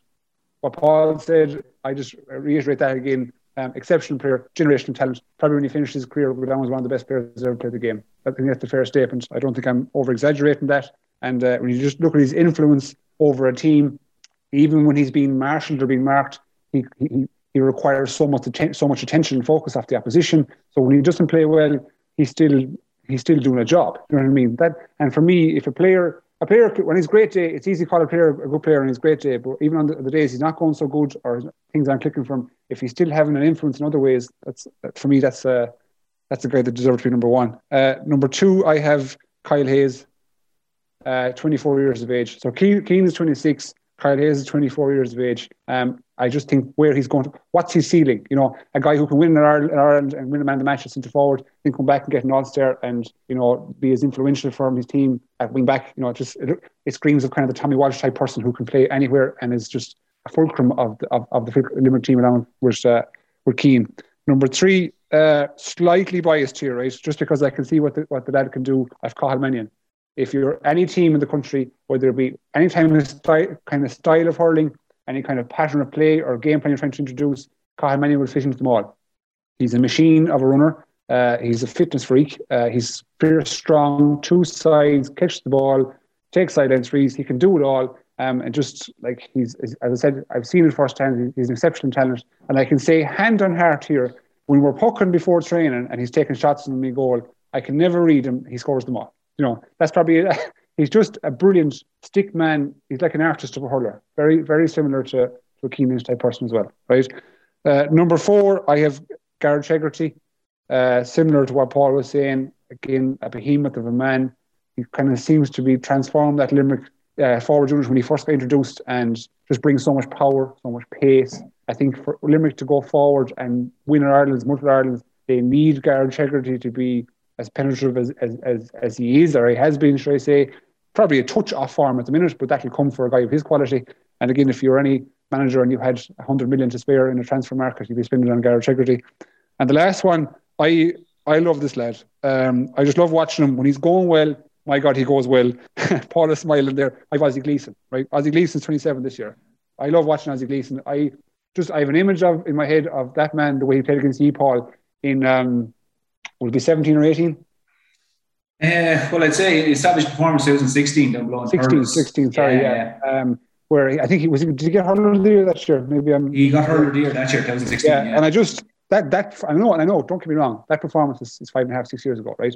But that was just extreme quality. And every time I watch him, I said he's capable of this. You know, he just needs the right day or something, the right way to click for him, and he's capable of just doing so much. You know, and like love the sidelines, love the frees, love the high catches, love the big scores, love the blind shooting. I just like him a lot. So, and again, 27 years of age. So I have an under 27 team here. So it's Keane Lynch is number 1. Kyle Hayes is number 2. I have Cathal at number 3, Hegarty at number 4, and Ozzie at number 5. Right. I've been scribbling down your top 5s. It's up to the viewers and listeners now to come back and actually take issue with this list. But a couple of things that jump out to mind here, Paul. There are 2 defensive players technically here. You mentioned what Jamie Barron will do as a holding midfielder type, will still get forward. And Kyle Hayes, who's a converted forward that's playing as a wing-back, got onto James's list as well. It's very forward-heavy. Is that the nature of where you're saying value is in forwards? Yeah, like I suppose you're not saying the value is in forwards. Being a defender, I don't think I'll be biased in that. Like, I mean, straight away you're thinking Sean Finn, you're thinking Dahi Burke, you're thinking of these lads, you know, Conor Prunty, you're thinking, you know, there's lots of lads there. But like speaking from the corner back here, the full back brigade, like I'm looking at those players simply off the basis of what they bring to a team. You know, Keane Lynch sews it all together. You know, I'm thinking similar enough with Tony Kelly, Jamie Barron, the same. There are very few players can do what those lads do. That's what I'm just basically saying. Not to say that like there are very few players can do what Sean Finn can do as well, but a lot of lads will make a fair stab at it. There's a lot of lads who can kind of, to a certain extent, fill that position. But is there a lot of lads who can go out and do what TJ does and score 112 regularly? You know, let's say, okay, I know a lot of that will be built up of frees and different things, but, you know, who'll go out and do the things that they're able to do. Can anyone do what Tony Kelly can do? Tony Kelly is really the only lad who can do that. So really, when I was looking at it, that's the thing, you know, the likes of the Sean Finns of this world, absolutely incredible players, no doubt about it, and the best in their position. But I suppose when you're hamstrung with only 5 lads, you're thinking of 5 lads who bring something to a team that very few other players can do. And that's what I'm looking at. Like, I can't think of anyone who does what Jamie Barron does better. I can't think of anyone. No one does what Tony Kelly does. But similarly enough, Tony Kelly doesn't do what TJ does. Do you know what I mean? So what I'm looking at from that point of view, they're these kind of rogue lads who are completely able to do their own thing. They'll be targeted in every game, but still manage to come out performing the exact same way, you know. So it is forward heavy, and I can say that. But if I was sitting here as a forward, you could hop off me, but I'm a defender, so I don't think there can be much argument there. Right, James. Where's Patrick Horgan? Neither of you have him on the list. I have a free take. I have plenty of lads to take frees there. That's Patrick Horgan's job. But like again, Patrick Horgan, look again. I marked him several times. I think he scored. I think he one day in Nolan Park he came away with about 8 or 9 points off me. Someone will come back and beat me, but say it was probably 11 points. But again, like a savage player, absolutely no doubt about it. The thing about picking the top 5, like James texted me a heap of honourable mentions as if I asked for them the other day. I didn't even ask for them, but he was even finding it hard to stick to his 5 players. There's so many lads you could put in there, and Patrick Horgan was a hair's breadth away from getting on that, and I don't think he's going to care what I think of my top 5 players. But again, it's such a hard thing. I guarantee there's another 5 players who aren't far off people inside that. Like that, James said Ozzie decent. I thought about Ozzie as well, and again, a lad who's capable of incredible things. But there's so many players there. Conor Whelan's another fella that is just a millimetre away. Pádraig Welch, another fella. So you have to kind of draw the line somewhere, and you have to be a little bit strict. But definitely, if I have a top 10, Patrick Horgan, without doubt, obviously he's in there. And look, if you were to ask me next week, I could change it, but Patrick Horgan could be in it again, you know. Well, James, I'm looking at your honourable mentions, so let's give you a chance to go through them here, because in fairness to you had picked 10 and you picked honourable mentions as well. So you've gone quite deep into almost a hurling depth chart when you sent the first text about this. Yeah. Like I had this in my notes for about 6 weeks. You know, I've been waiting for this topic to come up, but I had to produce it for you guys, right?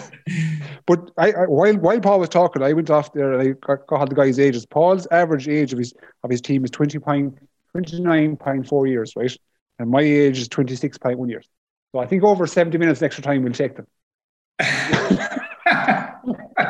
I tell you, that's a very tenuous argument you have there now. The average age. Look, a lot can happen in those 3 years, is it, James? No, I know what you mean. I think what obviously Paul has gone with obviously present tense to a certain extent, obviously, and the influence they can have over a team regardless of age, right? I've gone more towards obviously present tense as well, but with longevity and put into play. My honourable mentions, do you want to talk them out? Why not? I'm just looking at them here, so throw them out there. There's a few young hurlers on this as well, including a few breakthrough players this year.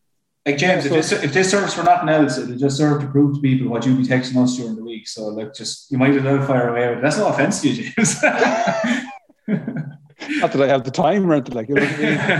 I'm just very interested in this. So my honour, so I have to go through the rest of my 10 though.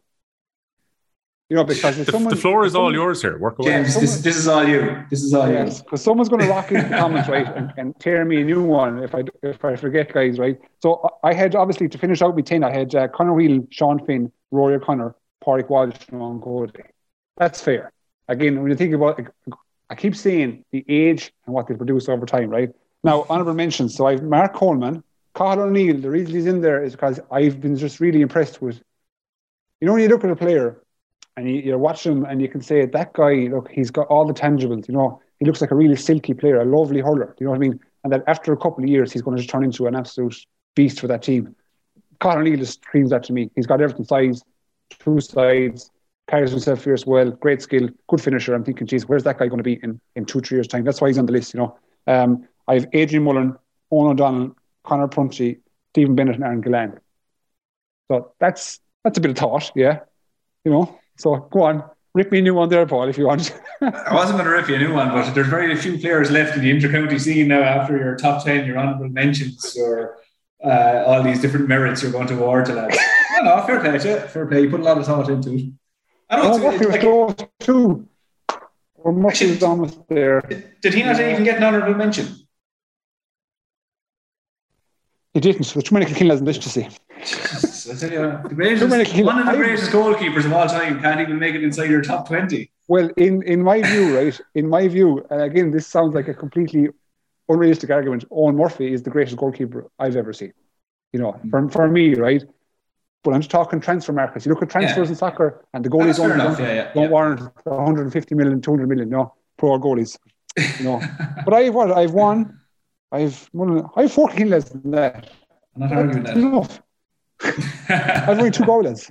You do realise the YouTube title tomorrow is going to be TJ Reid can't make Skehill's top 18 hurlers in the country. But you have to stipulate. You have to stipulate the terms in which I chose the list. You know what I mean? Otherwise, I could be sacked off the podcast. You know, we're well aware of your terms, James. But I think it's hard to stand over that now. It's all about clicks. You think people aren't going to click in if they see TJ Reid's outside the top 20 hurlers in the country? Hello, viewer.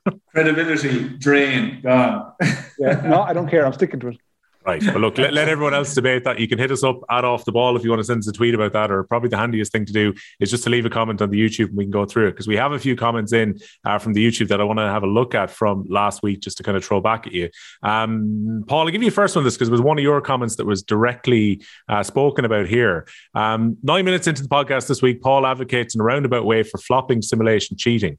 Toughest field game in the world, I thought they said about hurling. It's been creeping in, simulation that is. I think it's commonplace at this stage. Not sure, Paul, exactly how commonplace it is, but it is happening a bit. And it's been discussed a lot more that a player will go down now to make sure that they get a free, or a player will go down, particularly if there's an incident where potentially there could be a card. I don't know about creeping in, but it's definitely there in the game, isn't it? It is, yeah. And you know, referring back to that comment, like, I didn't advocate for it. And if you go back and listen to what I said was merely pointing out the fact that players are doing that now. I'm not saying that players should be doing it. I'd be the complete opposite. I'd be all for players standing up and not selling it. And, you know, we saw it, let's say, in the Laois Antrim match where the Laois player struck the Antrim player stayed standing. The Laois player still got sent off, but the Antrim player, for all his, you know, for his merits, stayed standing.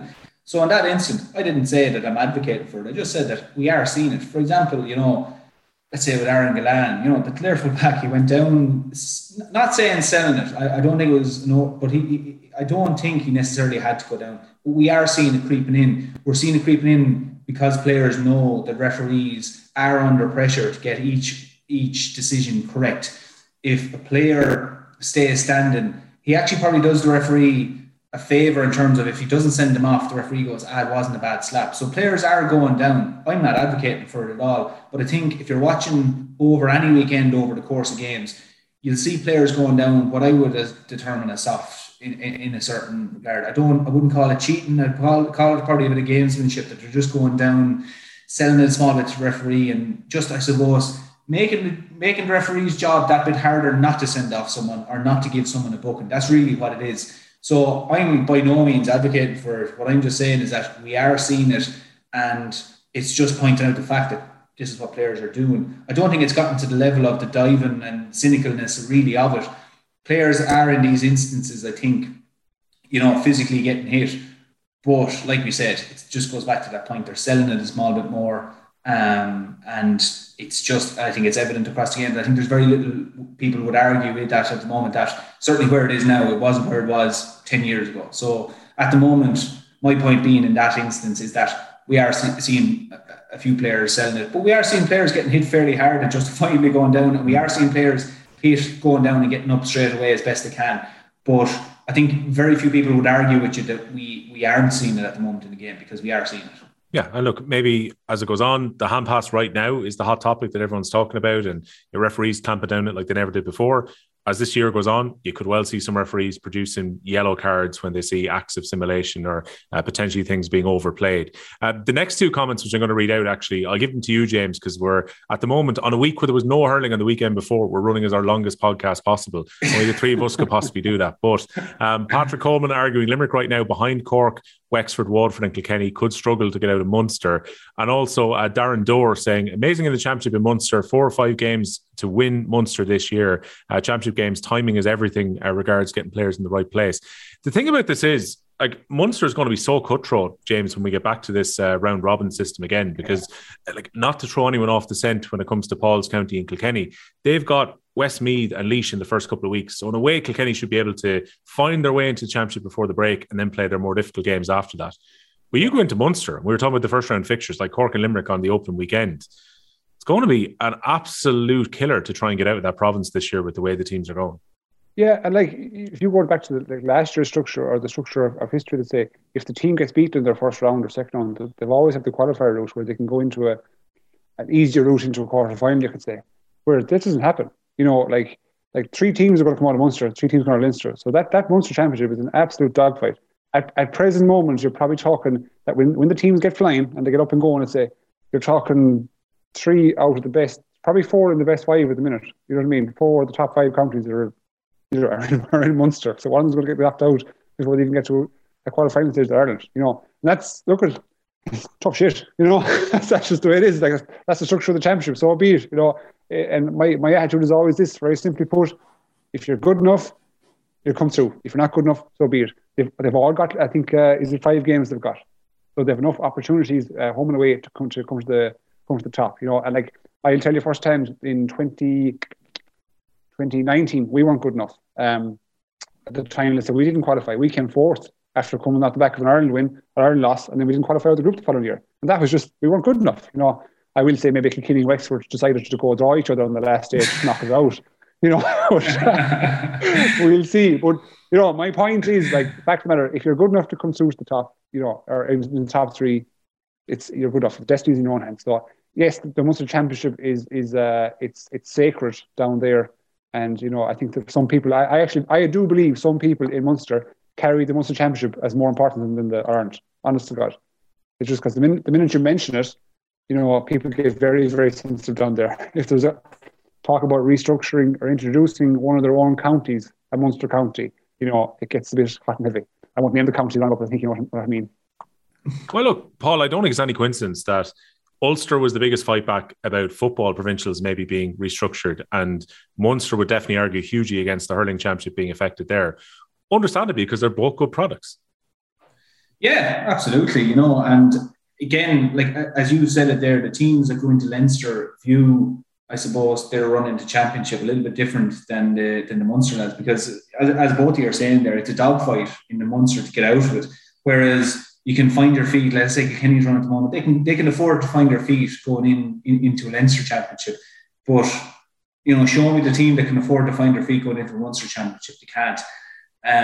So again, what I think, if we're talking about this league as well, that there's a very short turnaround time. Kilkenny possibly do have, let's say, one of the more desirable routes at the moment, in that they have that little bit of a gap that will allow a small bit of, I suppose, steadying the ship going into championship and time to prepare. Whereas a lot of teams coming into Munster you have to hit the ground running and you have to perform. And that thing of just even getting out of Munster in itself is a great achievement, because it's exactly where you want it to be. It's so competitive at the moment. Now, again, the introduction of Galway into Leinster, that was a great addition for what it's done for the Leinster Championship, because the Leinster Championship did become a bit of a dead rubber for so many years. And now we've seen, like, you know, we have 4 teams really going hard for Leinster now at the moment, which is a fantastic place to be. So, like, each province, because of, look, again, if we went to more of a Champions League style and we're able to balance it out each year, or like we said, an NFL style where we can balance out the teams against each other, well, again, we'd see, I suppose, a more spread of games and more competition and different things. But because we have the format we have of the provinces have to go against each other, and the same for the football, that, let's say in Munster, you have your well, I suppose Tipperary would argue against it that they won the Munster Championship a few years ago in the football, but that you really have your Kerry and your Cork going, that they have to do something there to really get the competition back going.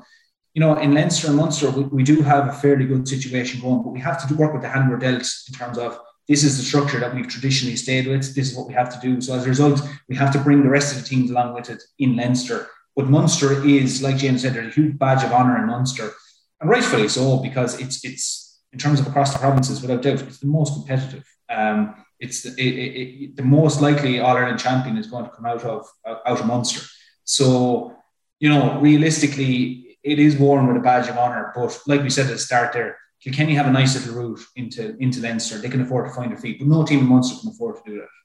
Yeah, looking forward to it already. Again, I can't reiterate enough, the championship is going to come around. I was doing the diary planner for April, and there's a run of championship games between April and May, which is going to determine so much of the summer. It'll be very weird when we're kind of preconditioned as May being almost the starting point for the championship, that a lot's going to be decided with the championship format even by the time we get to the first weekend of May. Lads, it's been great chatting to you. Looking forward to next week when we get a chance to look back in the last round of the regular section of the league and towards the semi-final in a couple of weeks' time.